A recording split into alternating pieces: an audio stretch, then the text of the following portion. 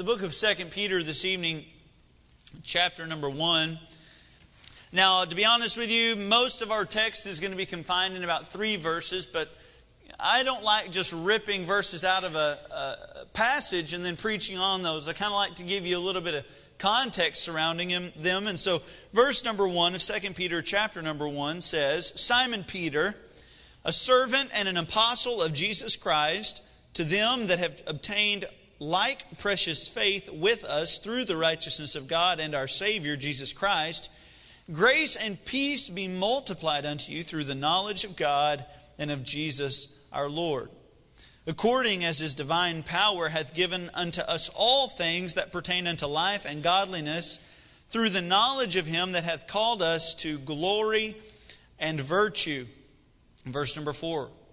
Whereby are given unto us exceeding great and precious promises, that by these ye might be partakers of the divine nature, having escaped the corruption that is in the world through lust. And beside this, giving all diligence. Now, if you hear that word, giving all diligence, it doesn't say giving some diligence. It doesn't say giving a portion. It says give everything you've got. Pay attention to this. Focus on this. This ought to be your chief pursuit in life, Peter says. Give all diligence. Now, we ought to pay attention when the Bible screams at our attention like that. Add is the next word there. See, the Christian life is about adding. If you're not growing, you're dying. If you're not advancing for the cause of Christ, well, there's only one other option, that's retreating. And so Peter's recommendation for every Christian in this room, and I don't care what stage of Christianity you're at, you could be a brand new convert, you could be the most sanctified saint in the room, I don't care where you're at, Peter says you ought to still be adding. I don't care how long you've been saved, how many Bible classes you've sat through, I don't care how many degrees you have on the wall. The Bible here tonight and its admonition for us is that we would all, from preacher and pastor to layman to deacon to servant to slacker to everybody in this room is not excluded. If you're a Christian, the Bible's admonition for us is that we would all add. That we would continue to add and continue to grow. The Bible says in verse number 5, add to your faith. And the way it says it is, our faith is the foundation of the Christian life. And it's what we'll speak on tonight, but it says you must begin in faith. And then it has several things that we are to add and build up upon this faith. Add to your faith virtue. And to virtue, knowledge. And to knowledge, temperance. And to temperance, patience. And to patience, godliness. And to godliness, brotherly kindness. And to brotherly kindness, charity. For if these things be in you and abound, they make you that ye shall neither be barren nor unfruitful in the knowledge of our Lord Jesus Christ. But he that lacketh these things is blind and cannot see afar off, and hath forgotten that he was purged from his old sins. Wherefore the rather, brethren, give diligence to make your calling and election sure. For if you do these things, ye shall never fall. For so an entrance shall be ministered unto you abundantly into the everlasting kingdom of our Lord and Savior Jesus Christ. Wherefore I will not be negligent to put you always in remembrance of these things. Though ye know them and be established in the present truth, yea, I think it meet, as long as I am in this tabernacle, to stir you up by putting you in remembrance, knowing that shortly I must put off this my tabernacle, even as our Lord Jesus Christ hath showed me. God's hope and the Word of God's command tonight is that everyone in this room would realize this very simple truth. We all have a long way to go. And not one of us has arrived as a Christian. Even Peter, the great apostle, seems to be addressing himself as he says these things. Christian brethren, add to your faith. Are you adding? Are you growing? I'm sad to say, in a lot of Christians' lives, Christianity is just mere lifestyle. It just goes a little way to defining who they are. Maybe helps form some type of moral ethics or code in their life, but it's nothing more than that to them. Does your faith identify you? Are you adding? That's Scripture's hope tonight. That's Peter's address to us, is that we would add. And for the Christian that chooses to reject that, then here's what happens. We fall prey to three great condemnations in our life. Number one, we fall prey to this condemnation. We may become barren. The Bible says in verse number 8, "For if these things be in you and abound, they make you that ye shall neither be barren nor unfruitful in the knowledge of our Lord Jesus Christ." So that seems to say that if these things do not abound, that you will certainly be barren and unfruitful. The Bible says much about being a fruitful Christian. Did you know that it does? The Bible says that ye shall know them by their fruits. In fact, the Bible also says, our Savior says that if we abide in Him and He in us, then we will bring forth much fruit, because He is the vine and we are the branches. God's desire is that you would bring forth much fruit for the cause of Jesus Christ. Did you know that one day Jesus was walking into Jerusalem and He actually passed a fig tree there, and the Bible says that He was hungry. As He passed the fig tree did not have figs on it. And you know what He did to that fig tree? He cursed it. And He said that no one would ever eat figs off of that tree again. Why did He get so upset? Because the expectation of our Savior is that fig trees would bring forth figs. And the expectation of our Lord is that Christians would bring forth fruit that identifies themselves as Christians. Are you fruitful? Because if we choose to reject adding to our faith, we become in danger of becoming barren. Not only that, but we may become blind. The Bible tells us in verse number 9, "But he that lacketh these things is blind, and cannot see afar off, and hath forgotten that he was purged from his old sins." Now, spiritual blindness speaks of walking without purpose. It points to the man that's walking around in a dark room.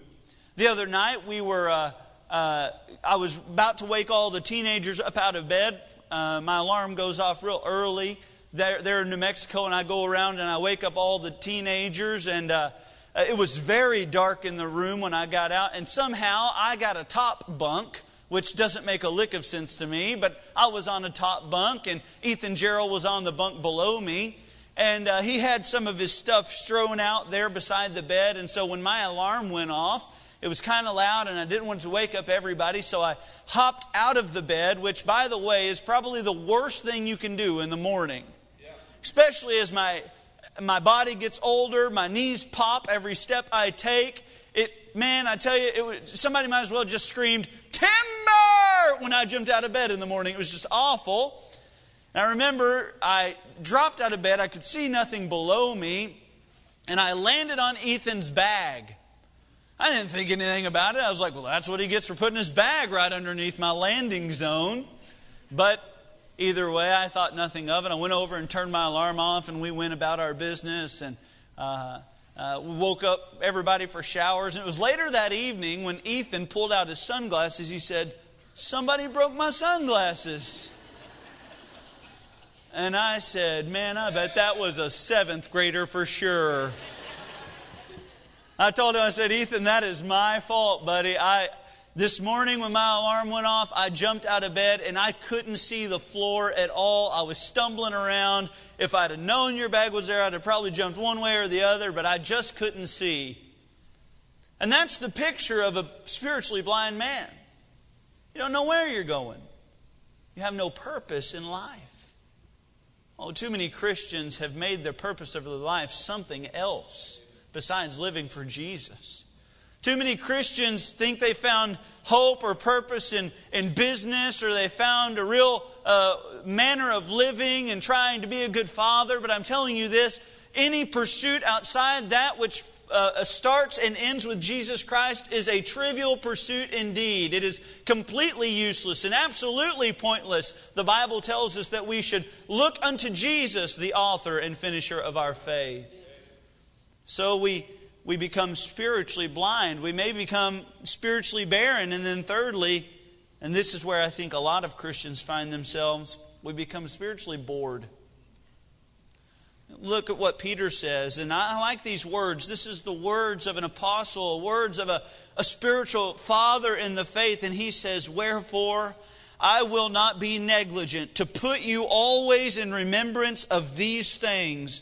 Now, he could have written unto them and told them to have a good prayer life. And I think that's very much a needy thing today in Christianity. We need to pray more. We need to believe in prayer more. We need to practice prayer more. But he didn't say those things. He didn't mention soul winning, which no doubt, as preacher pointed out to us the other night, the harvest truly is great, but the laborers are few. And so we ought to be soul winners. But Peter didn't say that. He has one message for this people. And he says this, "I will not be negligent to put you always in remembrance of these things." What things is he saying? Adding to your faith, growing as a Christian. He says, though ye know them, he says, now you seem to be doing well. He says, you know them now. And he even says this, he says, and be established in the present truth. I mean, right now, y'all are doing the right things. But he says this, "Yea, I think it me, as long as I am in this tabernacle, in this body, to stir you up by putting you in remembrance." He's like, I'm going to be the annoying preacher in your life. Every time old brother Peter comes to preach in our church, we know what he's going to preach on. He's going to preach on adding to our faith. He says, I'm going to annoy you with it. Man, I get back from the missions trip, and everybody begins to tell me about what preacher's been preaching on. And he has all of his good ideas when I'm out of town. I don't know why that is. I think it's so he can make sure that I don't get credit for them, you know. I love the idea of the alarm clock at 9:38 a.m. and 9:38 p.m. And this morning, Brother Sean's and Dad's clocks went off at almost the exact same time. And at 9:38 a.m. and p.m., that's when you're supposed to pray for laborers in the harvest field. What a great idea.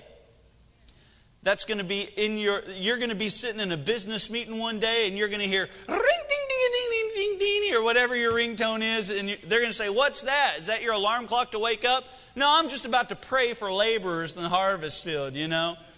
You're going to be at supper one night with an important business associate and you're going to hear your alarm go off and they're going to say, what's that? Is that some type of, reminder to set your DVR for something? No. I just need to pray for laborers in the harvest field. And it's a constant reminder of the great need that is at hand. It's a great idea. Well, Peter is saying, I'm going to be your alarm clock. When I come into town, when I write you, when I see you, I am not going to neglect to tell you of the great need of adding to your faith. You can't stay as a Christian. I've said it once and I'll say it again. The Christian life is an uphill battle. If you're in neutral, you're going backwards. You must be moving forward for the cause of Christ. You must be living a life that is growing and developing. You can walk through the woods this evening, and there really are only two states found in nature. Those that are developing, growing, maybe blooming, and those that are decaying. Those that have seen their better day and maybe at one time stood for great beauty, but now they lay horizontal on the floor, dying and decaying as worms eat them. Where are you, Christian? Are you developing or are you decaying? This evening I want to speak to you about the first element of the Christian life. It really is the springboard and the launching pad of the Christian life, and it is this: the foundation of faith. The foundation of faith. I want you to notice with me, number one this evening, it is a precious faith. It's precious. Verse number 5 tells us, and beside this, giving all diligence, add to your faith. But see, earlier in the passage, Peter tells us a little bit more about this faith. He says in verse number 1, Simon Peter, a servant and an apostle of Jesus Christ, to them that have obtained like precious faith. Man, it was precious to him. The word precious kind of brings to mind an idea of value or worth, does it not? I mean, if it's precious, it's just special. Amen. I can tell you right now, I have 2 little precious daughters and 1 little brat of a son. You see, but these are precious to me. I got home, there was nothing that I wanted to do more than go home and see my family. I wanted to get home and hug them and squeeze them. I wanted to embrace them and let them know how valuable they were to me, how much they meant to me. Why? Because they're precious to me. And if you have children, you feel the same way, unless yours are brattier than me or mine. You feel the same way. Your children ought to be precious to you. Peter felt that way about his faith. And he says, our faith is to be precious. Now, Peter kind of seems to be the rough and burly, kind of manly type. But did you know that he uses this word precious more than any other Bible author in all the Bible? 7 times alone in 1st and 2nd Peter, he mentions precious. Now, precious. And he says it here about his faith. This is a precious faith. I want you to notice, number 1, it's a unique faith. It's a unique faith. This is Simon Peter's faith. You see, Simon Peter tells a whole story in and of itself. Because you remember, you really have the tale of 2 men here. Do y'all remember when his name was just Simon? You see, that was before he really met up with Jesus. That was before Jesus had given him a new name. His name was Simon. Do you want to know what Simon means in Hebrew? You'll laugh at this. Hearing. Hearing. I think that's why Jesus changed his name, because very little of what Jesus said he actually heard. But you see, Peter's life is the tale of 2 men, is it not? Man, he had some really bad moments. If you'll recall there, he's the only disciple to have the faith to step out of the boat, and for just a moment he begins to rise in faith and stand on the water, and he begins to go to Jesus, and it's really a mountaintop moment for Peter. But it wasn't too long after that his eyes get moved off of Jesus and he begins to sink. You know the story. You see, Peter's life is summed up in the tale of 2 men. Simon, the man before Jesus. Simon Peter, the man after Jesus. One day he was at the Mount of Transfiguration. Oh, not very many men got to be there that day. Simon spoke out of turn and he said, "Oh, it's good for us to be here." Man, I bet he regretted that as soon as he said it. Yeah, obviously, Peter, it's good for you to be there. He said, "Let's build some tabernacles." He wanted to start a building program in the First Baptist Church there. And not all the time are building programs necessary or good. And Jesus says, this isn't, or God the Father actually says, "Peter, this is my beloved Son." Moses, Elias, all those other guys, they can take a back seat because this is my Son, Jesus. It's really a great story in the Bible, but Peter had his ups and downs. Probably no better moment in Peter's life when the day that he received the name Peter. You see, Jesus was asking, "Who do men say that I am?" And they had all sorts of answers. A lot of people thought he was a prophet. Some people thought he was a great teacher. But this was Peter's answer. "Thou art the Christ, the Son of the living God." That was Peter's answer. Nobody else had the guts to stand up and say it, but Peter did. And the Lord tells him that day that because of that response, he would no longer be known as Simon, but his name would now be Simon Peter. That Peter there means the rock. And it's great. His life is the tale of 2 men. His faith is unique to him. You see, he did not travel the same course that John traveled. He did not travel the same course that Andrew traveled. He lived his own life and had his own story of his faith to tell. You know what's wonderful about church? The fact that we are all so different. I mean, some of y'all are really different, but I mean, we're all really pretty different. I think it's cool that I can come to church with doctors and attorneys, and I can come to church with educators, and I can come to church with truck drivers and contractors, and I can come to church with all sorts of different people, and we have all such different heritages and backgrounds. I mean, you may have grown up in a split home. You may have grown up in a no home. You may have grown up in a healthy home. We all have such different backgrounds, and that's great. That's part of your faith. You see, your faith is unique to you, and that's what makes it precious. I used to think that my testimony was lame. You know, I wish I had like one of those testimonies where it's like, well, a soul winner found me on the red light district in Fort Worth with a needle hanging out of my arm. But I don't have that testimony. I used to think that, man, I would have loved to have beer or alcohol somewhere in my testimony. But I'm telling you right now, I'm thankful for my testimony. And I'm thankful I didn't have to go through those things. And if God saved you on a bar stool, praise God that His grace reached to the lowest bar stool in town. But if God's grace saved you in a Sunday school class at 4 years old, my friend, that's just as good for me. And that is what makes your faith unique. Oh, it was definitely a unique faith, but I want you to see this. It's a universal faith. Because Peter here doesn't give much heed or credence to himself. He points all of the worth and all of the value to Jesus. He says, Simon Peter, a servant and apostle of Jesus Christ, to them that have obtained like precious faith with us through the righteousness of God and our Savior, Jesus Christ. Now that's not speaking of two separate people. That's saying Jesus Christ, our Savior, was God. You see, Peter here is claiming the deity of Christ. And I love the fact that our testimonies are so different, but there is always one constant in every good testimony.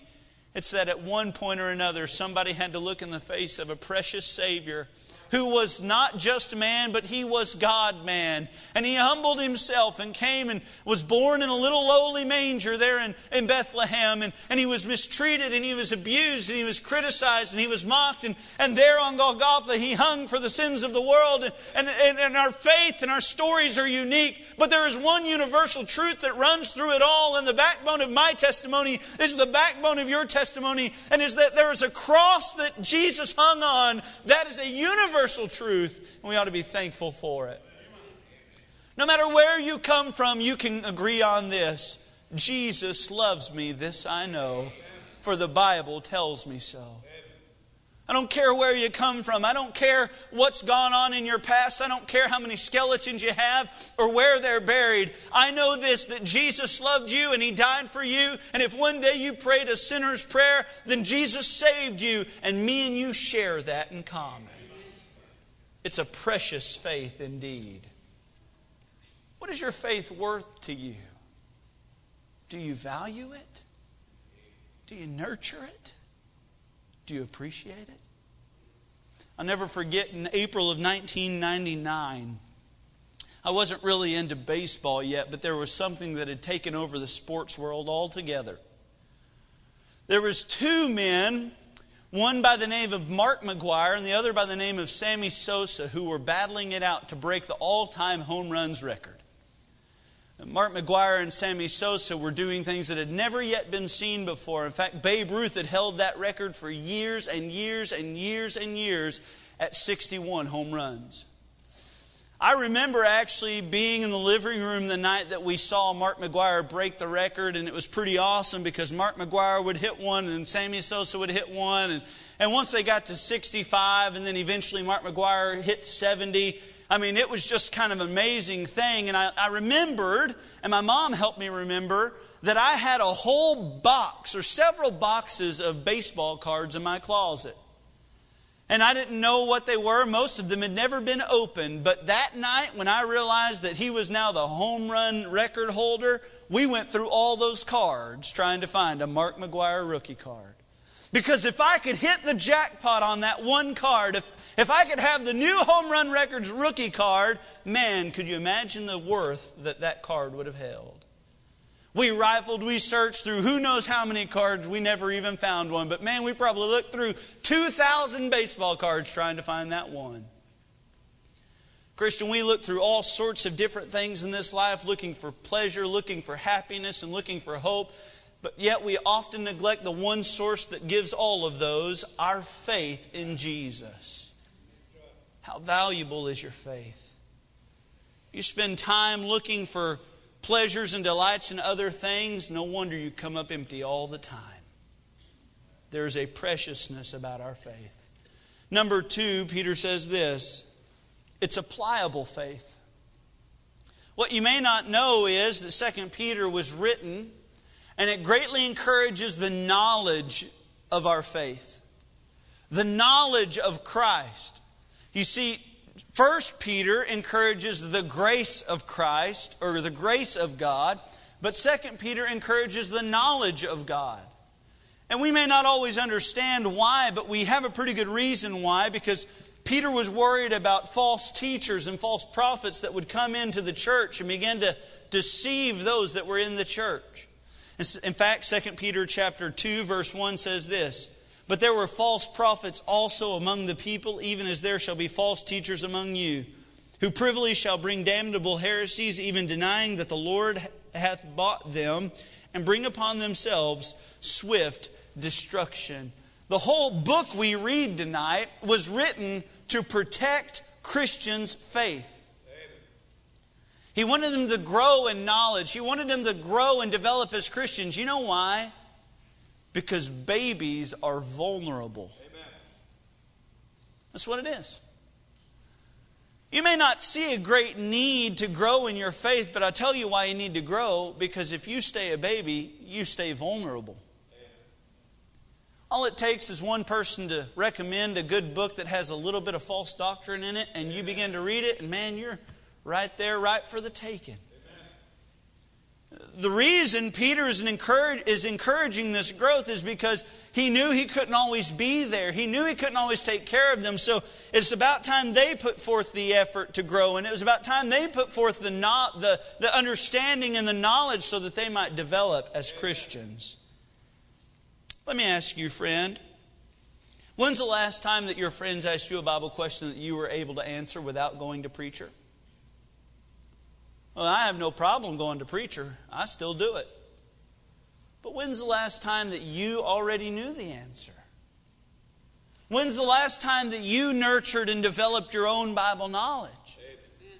We've got to understand that babies are vulnerable. I'll never forget bringing that child home and man, watching those nurses work with Caitlin as she was still a baby. And they're so rough with them, because they get the babies all the time. They know they don't really have any lines. But I'll never forget picking up Caitlin for the very first time. She couldn't even hold her head up. I mean, she looks drunk because her head is so heavy. And she's sitting there like this. And I'll never forget just the magnitude of this one thought hitting me. I am responsible for this thing. If me or my wife give her no food, she gets no food. If me and my wife give her no bath, she gets no bath. I would have loved for one of those little nurses to come home with us and do all that they were doing at the hospital, but they don't do that.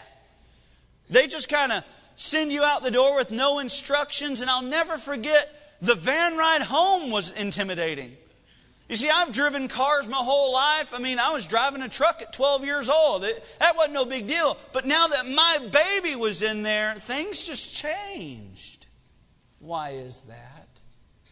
Because it's vulnerable.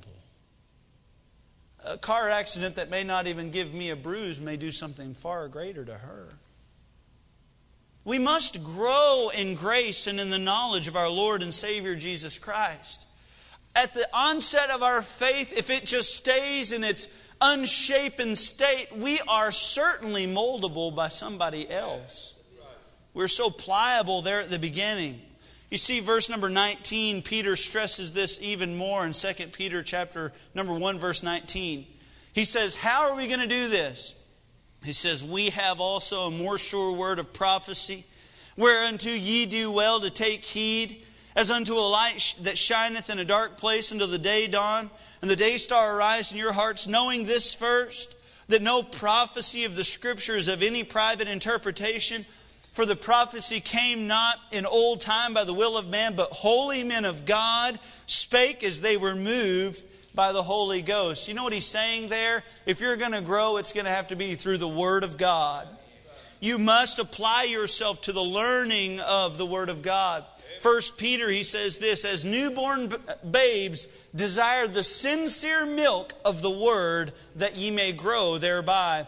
Romans chapter 10, if you want stronger faith, Romans 10 verse 17 says this, so then faith cometh by hearing, and hearing by the Word of God. You cannot muster up faith. You cannot encourage faith. You cannot hope for faith. Faith only comes through the hearing and the revelation of the Word of God in your life. What you're doing with the Word of God directly affects the amount of faith you will have. Amen. We wonder why there's no spiritual victories. I tell you why, because we've left the Bible on the table. We wonder why we face small trials as if they're the greatest mountains we've ever seen. It's because our Bible's dusty.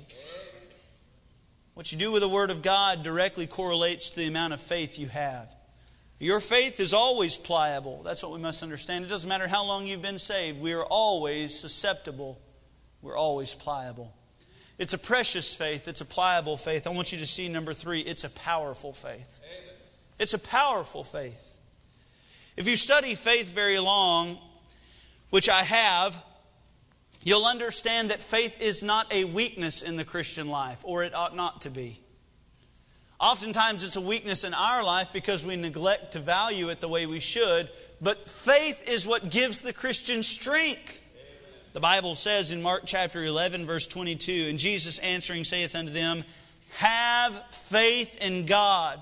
For verily I say unto you, that whosoever shall say unto this mountain, be thou removed, and be thou cast into the sea, and shall not doubt in his heart, but shall believe that those things which he saith shall come to pass, he shall have whatsoever he asketh.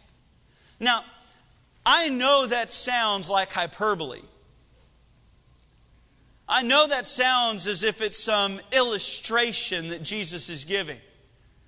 Like Jesus looked off in the distance and saw a mountain and He said, guys, I'm telling you right now, if you'll have faith in God, anything is possible.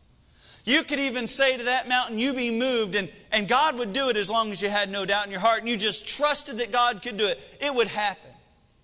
Now, I don't know about you, I've never seen a mountain moved. Not at least a literal one. I've never seen anything like that. But I just wonder if we have so discredited passages like this that we almost don't even believe in the power of faith anymore. You see, there is nothing too hard for God. With men, these things are impossible, but with God, all things are possible. I'm not worried about tomorrow because if I have faith in God, God's going to take care of tomorrow. I'm not worried about the evils that come my way tomorrow because if I have faith in God, He'll give me the graces to deal with those evils. You understand? We look at tomorrow as if this big task is coming our way, but I'm telling you right now, if you have faith in God, there is nothing too hard for the Christian. And our faith ought to be powerful. My favorite superhero... Is Craig here? No, Craig's at work. Oh, what's he? Where is he? Discipleship. Man, I wish Craig was here.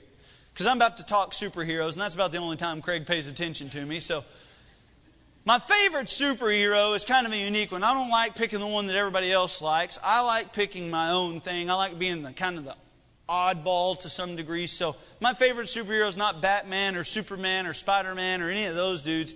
My favorite superhero is Green Lantern. I know that seems odd. I mean, most of us don't even really know what Green Lantern can do. But let me tell you what Green Lantern's power is, okay? That's why I like him. Green Lantern to me is the most powerful of all the superheroes. You say there's no way, he can't be more powerful than Superman. Well, this is what Green Lantern's power is. He has a ring, okay? It's this ring he's given. And anything that he can imagine, that ring can do. So if he needs a pistol, if he imagines a pistol, he now has a pistol. If he imagines a mountain falling from the sky, a mountain can fall from the sky, because that's what the ring does. The only limit to Green Lantern's power is his own imagination. You know the only limit to the Christian's power? The amount of faith they're willing to display in God. There is no limit to faith's power. There is no limit to God. Hebrews chapter 11, obviously you know the scripture. The passage is what we would commonly refer to as the hall of faith. But guys, I believe you can put that on the screen. Hebrews chapter number 11, verse 32 says this. And what shall I more say? For the time would fail me to tell of Gideon and of Barak and of Samson and of Jephthah, of David also and Samuel and of the prophets, who through faith subdued kingdoms, wrought righteousness, obtained promises, stopped the mouths of lions, quenched the violence of fire, escaped the edge of a sword, out of weakness were made strong, waxed valiant in fight, turned to flight the armies of the aliens. Women received their dead raised to life again, and others were tortured, not accepting deliverance, that they might obtain a better resurrection. And others had a trial of cruel mockings and scourging, yea, moreover, of bonds and imprisonment. They were stoned, they were sawn asunder, were tempted, were slain with a sword. They wandered about in sheepskins and goatskins, being destitute, afflicted, tormented, of whom the world was not worthy. They wandered in deserts and in mountains and in dens and in caves of the earth. All, and these all, having obtained a good report through faith. The other night, my wife and I were laying in bed. I asked her what her favorite Bible story was. She looked at me and she said, all of them?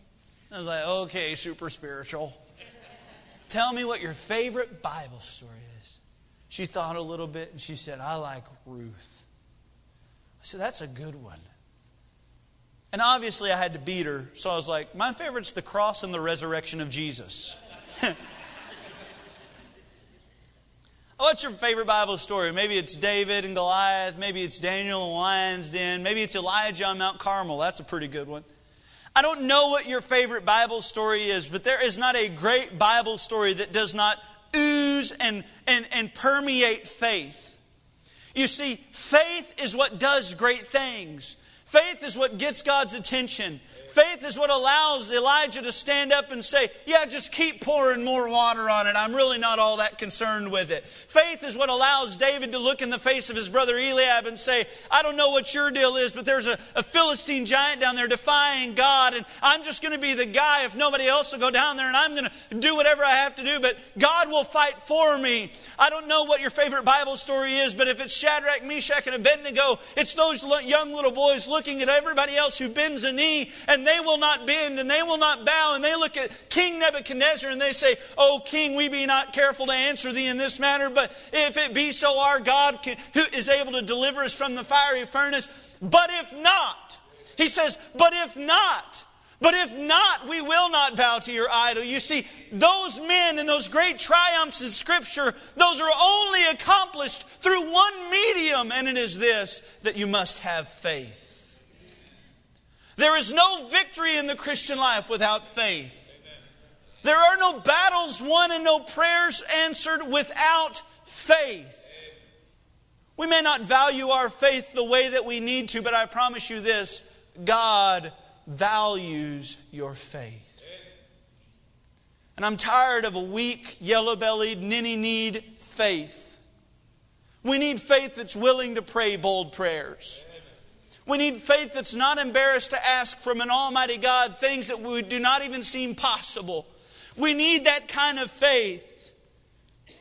The kind of faith that sent Peter to his own cross.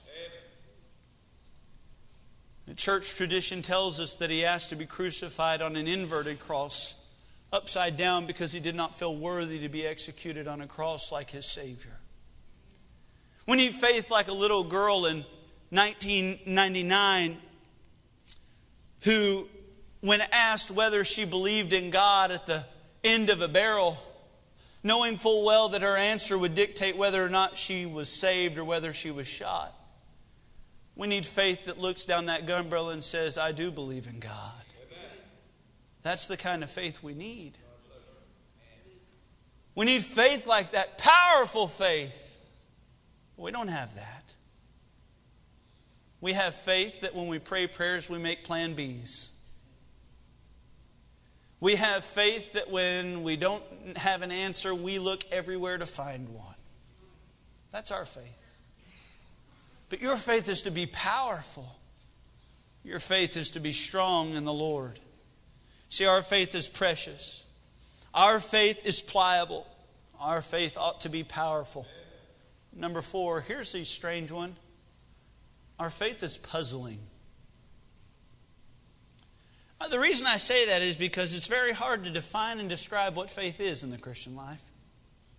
Hebrews chapter 11, verse number 1, I think gives us the very best definition of it, don't you? It says, now faith is the substance of things hoped for and the evidence of things not seen.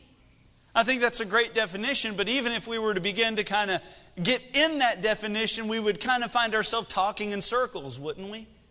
I mean, not all of us understand what faith means, and we certainly don't all understand what great faith is.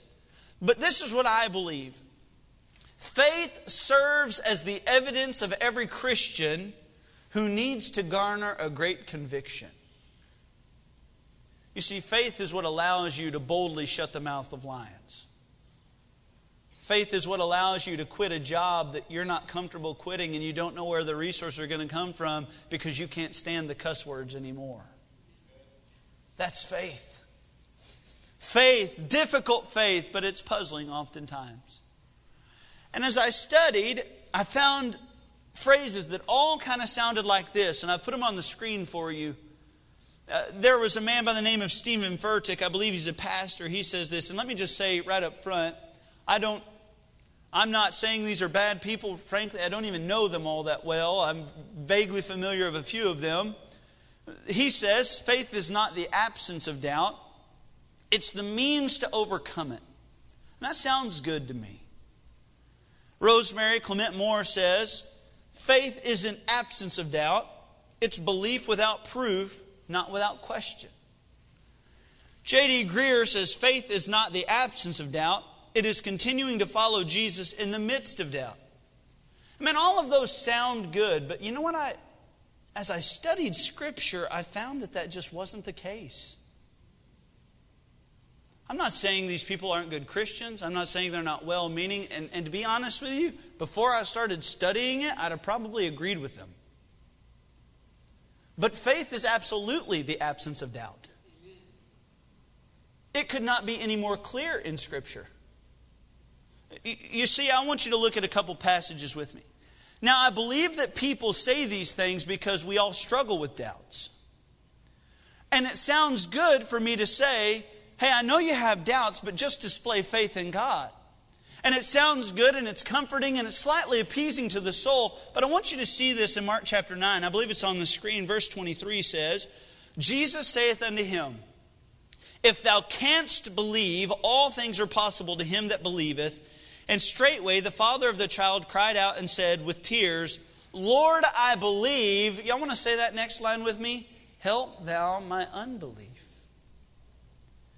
Jesus says if you can believe, then you'll have what you want.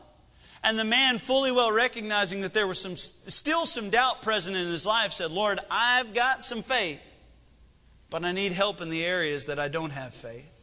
That's one way to look at it. Matthew chapter 17, in terms of the same exact story, it's a boy who has a devil, and the devil was just awful to the boy. He would foam at the mouth, and it would tear him, and he would convulse. It seems almost like a stroke-like symptoms. And the Bible even tells us that sometimes the devil would throw the boy into the fire or into the water and would try to take the boy's life. And it was just a real trouble on the man. And the Bible says in Matthew chapter 17, then came the disciples to Jesus apart and said, why could we not cast him out? And Jesus said unto them, y'all want to say that next line with me? Because of your unbelief. For verily I say unto you, if ye have faith as a grain of mustard seed, ye shall say unto this mountain, remove hence to yonder place, and it shall remove, and nothing shall be impossible unto you. Now, I'm going to be very upfront with you. I have always wondered about this mustard seed passage. What in the world did he mean? You see, faith is not made up in volume. Right? Faith does not have matter. There is no mass. You can't measure it. So when you compare this intangible object with this tangible object, he says, if you can have faith this small, you can do whatever you want. And to be honest, I've always wondered. At times I've thought, well, the only purpose of a mustard seed is to grow a mustard seed plant. And so our faith ought to be so much so that when we want something, we desire something from God, we just have to have one goal, one purpose. But I'm beginning to think that's inaccurate. Here's the only way that I know how to interpret this passage, and it is this. Now, maybe preacher has a better way. This is what I have. Your faith can be the size of a mustard seed as long as your doubt is smaller. Because here's what happens. I know at least I'm guilty of this. I pray a prayer and it sounds something like this. Dear Lord, I need you to do the miraculous for me. But in the back of my mind, there's this doubt. And whether I have mustard seed faith or mountain moving faith, my doubt and my fears are equal to the size of those. My faith is such that I want to see God do something and I know that He can. But my doubts are so much so that I just don't know if He will for me. And so I sit there and I debate in my mind. I say, God, I want to see souls saved. But, we live in a day and an age where we just don't see much of that anymore. And so my mustard seed faith is equal to or overshadowed by the doubts that are in the back of my mind. And when some preacher tells me, that, faith is not the absence of doubts, it's just following Jesus regardless of those. Now, I can follow Jesus, but if I doubt Him the whole way, how's He going to work for me? I think that man that prayed that prayer, Lord, I believe, help thou my unbelief. I think he displayed an amount of wisdom that is so unbelievable. Because we all have doubts, don't we? We all have concerns, we all have fears. But his prayer was this. Lord, I believe. I have mustard seed faith right now, Lord. But I need you to turn the doubts in my life into faith. That's why we don't see prayers answered, is because our doubts overshadow our faith. I think every person in this room has faith. I just don't know how big your doubts are. You see, faith is a very puzzling thing. Even Mark chapter 11 says this. We already looked at this verse, but the Bible says, and Jesus answering saith unto them, have faith in God, for verily I say unto you, that whosoever shall say unto this mountain, be therefore removed, and be thou cast into the sea. And what's the next line there? And shall not doubt in his heart. You see, doubt is a real problem when it comes to faith. We all struggle with it. So maybe if we want faith, how does faith come? Now, I don't normally do this. How do we get faith? By hearing the Word of God. That's clear. The Bible says it. So how do we get faith? By hearing the Word of God. How do we get faith? By hearing the Word of God. Help me out, class. How do we get faith? By hearing the Word of God, okay? Doubts come naturally, though. So our prayer ought to be this. God, as I study your Word, I want you to show yourself to me. Show yourself strong. Show yourself mighty. Show yourself the miracle working God that I know you are. Build my faith. Establish my faith. Strengthen my faith. And crush my doubt. And when we do that, I believe our faith will grow. At least it's a biblical pattern to seeing faith develop and grow. Faith is a very puzzling thing. It's actually one of the most intimidating things I've ever preached on because, believe me, I don't feel like I've arrived in this whole deal. It's puzzling. Sometimes, well, all the time, our faith should be powerful. Our faith is often pliable, and our faith is absolutely precious. And I want you to know, number 5. You say, you have 5 points? No, I have 6. I got them. Our faith is appointed faith. Your faith is only as strong as the object that it lies in. You see, I could go bungee jumping and somebody show me a shoestring as the rope that I'm going to be going down on. And they may say, yeah, but this shoestring is rated for 700 pounds. And I say, I don't care. It's a shoestring. I want you to give me the biggest rope you got. Even if it only has 1 or 2 strands, it seems to me the bigger the rope, the better the rope. You see, your faith is only as good as the object that it is in. This week, Or actually this morning I had a mom come to me and tell me, Brother Andrew, I'm not going to lie, I was incredibly nervous that our daughters were going with you. You don't even have your CDL yet. I said, well, I have a learner's permit. She said, I don't care. I made her send me a picture of her in her seatbelt. You see, her faith is only as strong as the object that it is in. And it was in this guy that's not driven very many buses in his life. You know why your faith ought to be strong? Because it's pointed to the right source. You see, the Bible tells us in 1 Corinthians chapter 2 that your faith should not stand in the wisdom of men, but in the power of God. If your faith is in God, man, I think you could have a powerful faith. If your faith is in God, what's limiting you from getting things accomplished in prayer? If your faith is in God, man, it seems like that's a good place for it to be. Hebrews chapter 12, looking unto Jesus, the author and the finisher of our faith. You know, the hymn writer said it like this: my faith has found a resting place, not in device or creed. I trust the ever-living one, His wounds for me shall plead. I need no other righteousness, I need no other plea. It is enough that Jesus died and that He died for me. The reason we ought to desire to have a strong faith is our faith is rooted in a strong God. Our faith ought to look up to our God when we pray and say, Lord, there is nothing too hard for you. I wonder how those Old Testament saints sought to do great things for God. I mean, like Elijah's case, and I'm kind of getting off my sermon here, but I've always wondered this. What gave him the audacity to just claim God would do that for him? I ain't going to lie to you. I feel like I'd be the guy that's like, I'm going to call down fire from heaven and like display a little faith and a slight bit of arrogance. And then get down there and no fire fall from heaven. I don't know if anybody else feels like that would be y'all. What gave those guys the confidence to do that? Well, it's just unwavering faith that God was able to do it and that He would do it. That's why I like the Hebrew children's prayer. But if not. You see, my faith is that God is able to deliver me from this fiery furnace. That's not the question. And we're not careful to answer you in this matter. But if He chooses not to save us, we're still going to follow Him. We're still going to honor Him. And I like the way that their plans for their life ran in harmony with God's will for their life, and also gave God preference and deference to do whatever He wanted with their life. They just said, we know what's right and we're going to do it. We have faith in God. If this ends in our bloodshed, that's okay. We have faith in God. If this ends in a glorious triumph, that's okay. We have faith in God. Our faith is unwavering. What is your faith in? Oh, Christian, don't get so comfortable in this materialistic world that you choose to trust your bank account more than you trust God. One stock market crash, man, that money you've got ain't worth nothing. One issue go down, one big medical bill. I think it was my brother Dave. His daughter Abby went to the hospital. It was something like over $2 million worth of medical bills. One deal like that, man, I'm drained.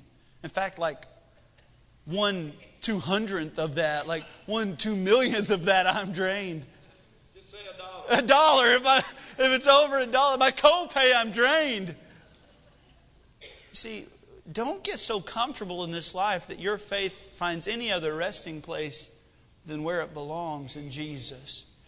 It's a pointed faith. And then finally, I want you to see this. It's a pleasing faith.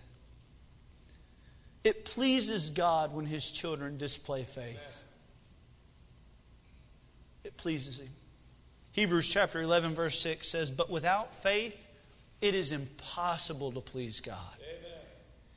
For he that cometh to God must believe that He is, and that He is a rewarder of them that diligently seek Him.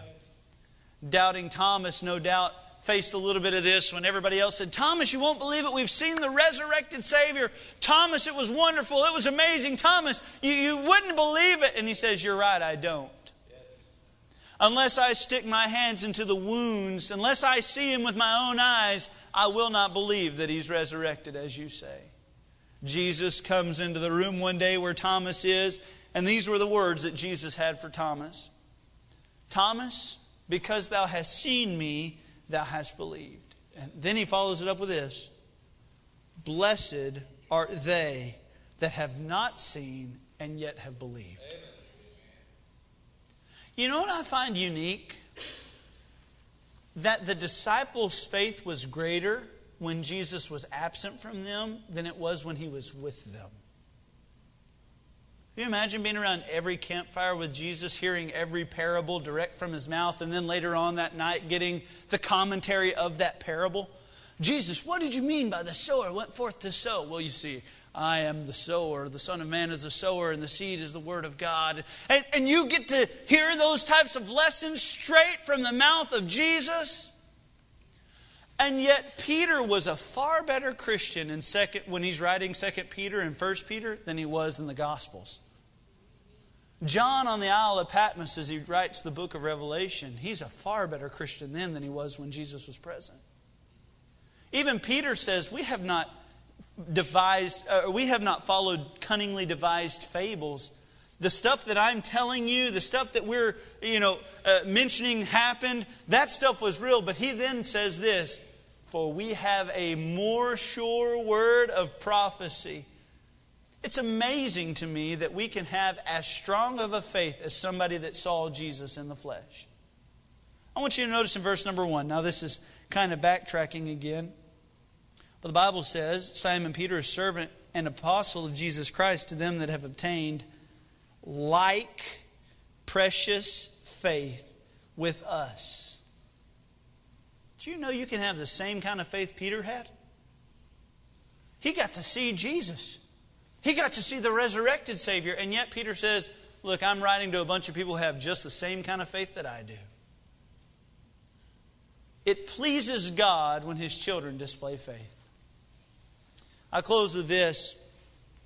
My parents have a pool, and we go over there sometimes with my kids. It's fun to see them in the water. They don't get to go over a lot, so they don't know how to swim yet. Caitlin's more comfortable around water. The other day I slipped and dunked her way underwater, and she freaked out about that. I was like, just don't breathe when you're under there. You'll be fine. But we have a pretty good time. I'll never forget, though, it was about last year, I guess, and Caitlin came to the edge of the pool. And I said, come here, Caitlin. I wanted her to do what every dad wants them to do. Blindly trust that I will catch her. And Caitlin, being who Caitlin is, she got there on the edge. And you could tell with everything inside of her, she wanted to jump, but she just could not bring herself to it. So I was like, come on, Caitlin, come on, you can do it. And I'm farther away, and then I get my hands closer, almost to bait her into jumping, and I'm going to pull back at the last moment so that I can catch her at a farther distance and make her trust me a little bit more. And yet, she never would. In fact, this was the best I could do. I could get her right at the edge of the pool, and then she would kind of contort her body like this, but her feet would never leave the edge of the pool until my hands were firmly planted under her armpits. But then she would trust me. Well, it was the other day we took the girls back, and now Bailey and Caitlin are a year older. And now Bailey is just a little bit younger this year than Caitlin would have been last year. And the other day it was awesome. I was like, Bailey, jump into my arms. And this made me so proud. Bailey just kind of did a gainer, man. She's like, okay, just totally fearless. I loved every bit of it. And that's why Bailey's my favorite, actually. I'm just kidding, Caitlin. You know I love you, right? All right, good. I cannot tell you how good that made me feel. Now, am I like the strongest dad in the world? No. As far as they know, yes, but no. But something about my daughter just trusting me. Just to jump and leap into my arms, just to say, Dad, okay. I'll do what you say, I'll obey you, and I'll trust you. There's nothing better than that. I can't help but think that God feels the same way when His children jump into His arms in complete and total faith abandonment and just say, Lord, I trust you. Lord, I trust you. It pleases God when we display faith. See, faith is the foundation of the Christian life. You don't have faith, you're not a Christian. Faith is the foundation, and Peter says this, that we should add. Next week we'll look at adding virtue to our faith.